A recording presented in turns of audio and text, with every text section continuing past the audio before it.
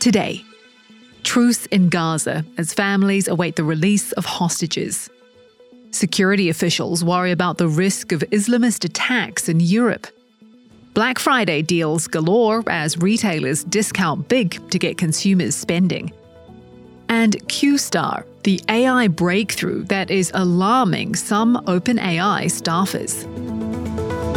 It's Friday, November 24th. This is Reuters World News, bringing you everything you need to know from the front lines in 10 minutes, every weekday. I'm Kim Vanell in London.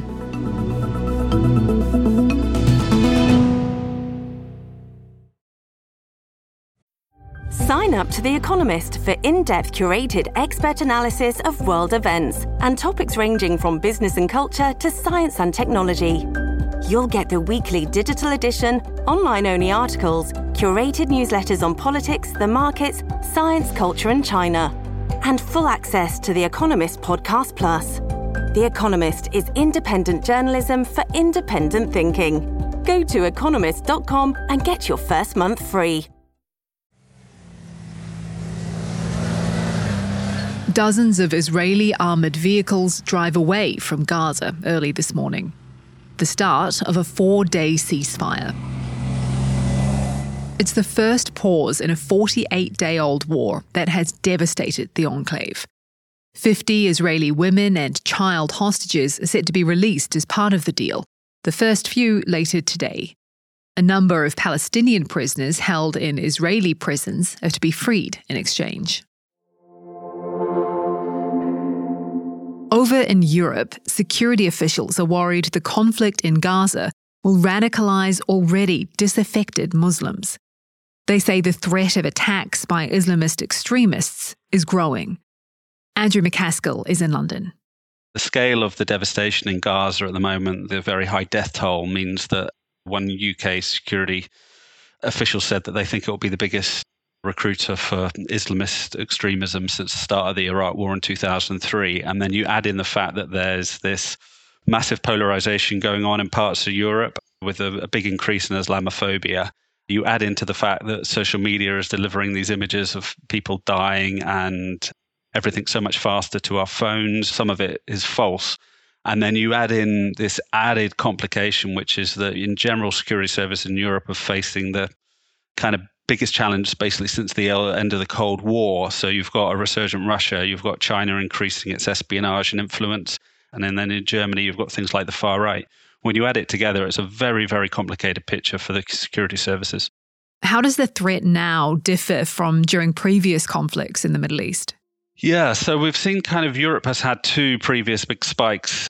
We had it after the Iraq War, following through about 2003 to 2006, and then we had it after the start of the Syria civil war, which is about 2013 to 2016.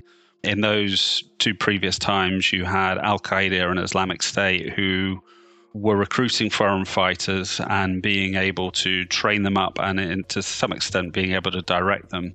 So what you have now, the big worry from security services is that you're going to have this sort of self-radicalization. As a result, you end up with a kind of lone wolf individual, maybe radicalized online, and they maybe use unsophisticated weapons like a knife or a car.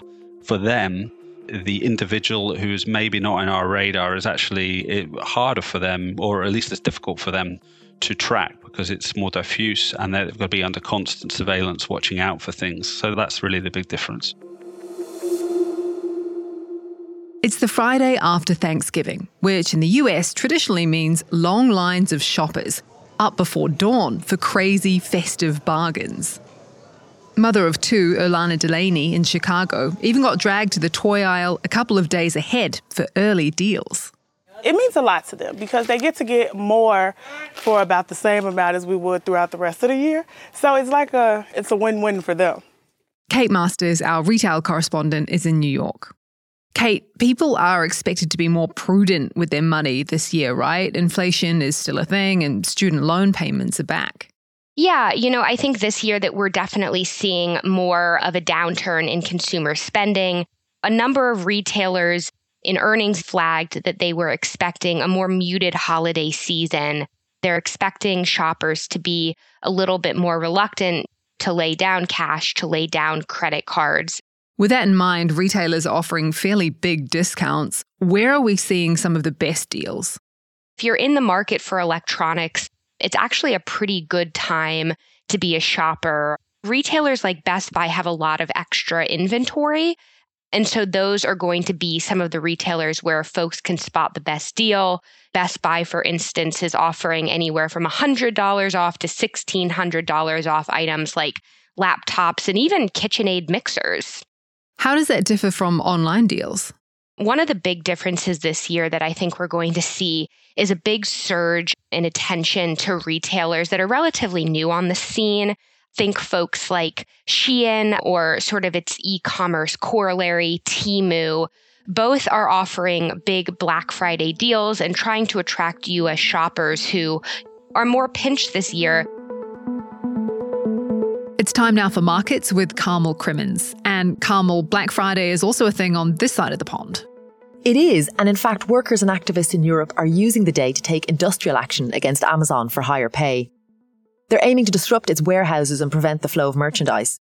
There's strikes happening in Germany and England, as well as smaller action in Italy and Spain.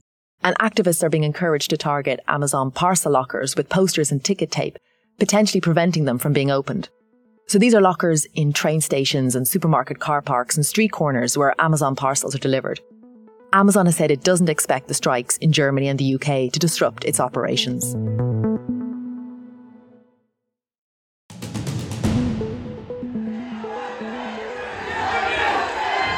Riots in Dublin after a knife attack injured 3 young children. Police said far-right agitators started the violence, a rarity in the Irish capital, after a small group of anti-immigrant protesters arrived at the scene. A man in his late 40s has been arrested. Chinese health authorities haven't detected any unusual or novel pathogens after a recent surge in respiratory illnesses in children. That's according to the World Health Organization, which had requested more information from Beijing.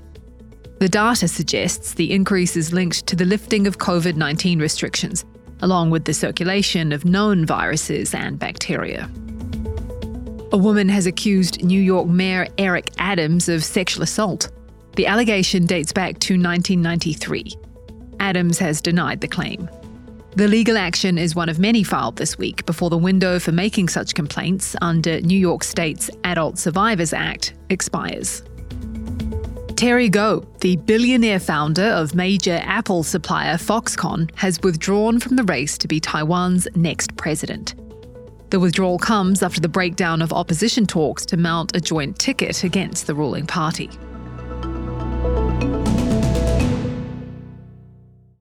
Mystery still surrounds the exact reason for Sam Altman's short-lived exile from OpenAI.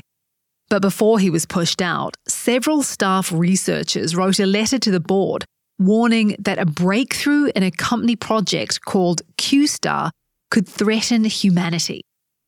Ken Lee is our global technology editor. Ken, what is Q-Star? At its core, it's an algorithm, and the remarkable thing that researchers have said about it is that it has been able to do what a lot of AI is very bad at, which is basic math, the arithmetic, multiplication, division. And the significance of that is, whereas generative AI is the statistical relevance between words, and where the results can vary very widely to the same question, math is very different. Math only has one correct answer. And if the AI can do that reliably and accurately, consistently, that means that we're getting one step closer to reasoning like the human brain and one step closer to what's known as AGI, or artificial general intelligence, the ability to mimic the human brain on some level. Why did that have them so worried? The reason why some of the researchers were so worried was also one of the reasons that we heard that led up to the board's abrupt actions. The concern that with some members of the executive staff, namely Sam Altman, that they were moving too fast to commercialize products before they were able to fully understand the consequences. And that, as regulators around the world as well as technologists believe, could be a very dangerous thing when we're talking about AI. The staff who wrote the letter didn't respond to requests for comment. OpenAI declined to comment. Reuters could not independently verify the capabilities of Q-Star claimed by the researchers. Now that Sam Altman is back as CEO, what's going to happen with Q-Star? We think they're going to continue developing it.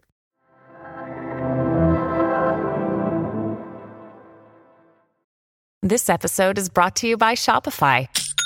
Forget the frustration of picking commerce platforms when you switch your business to Shopify, the global commerce platform that supercharges your selling wherever you sell. With Shopify, you'll harness the same intuitive features, trusted apps, and powerful analytics used by the world's leading brands. Sign up today for your $1 per month trial period at shopify.com/tech, all lowercase. That's shopify.com/tech.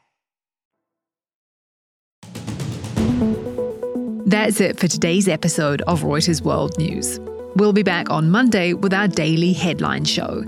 Tune in this weekend, though, for a special edition on UK connections to the slave trade. To make sure you know what's going on in the world, listen in for 10 minutes every weekday. And don't forget to subscribe on your favourite podcast player or download the Reuters app.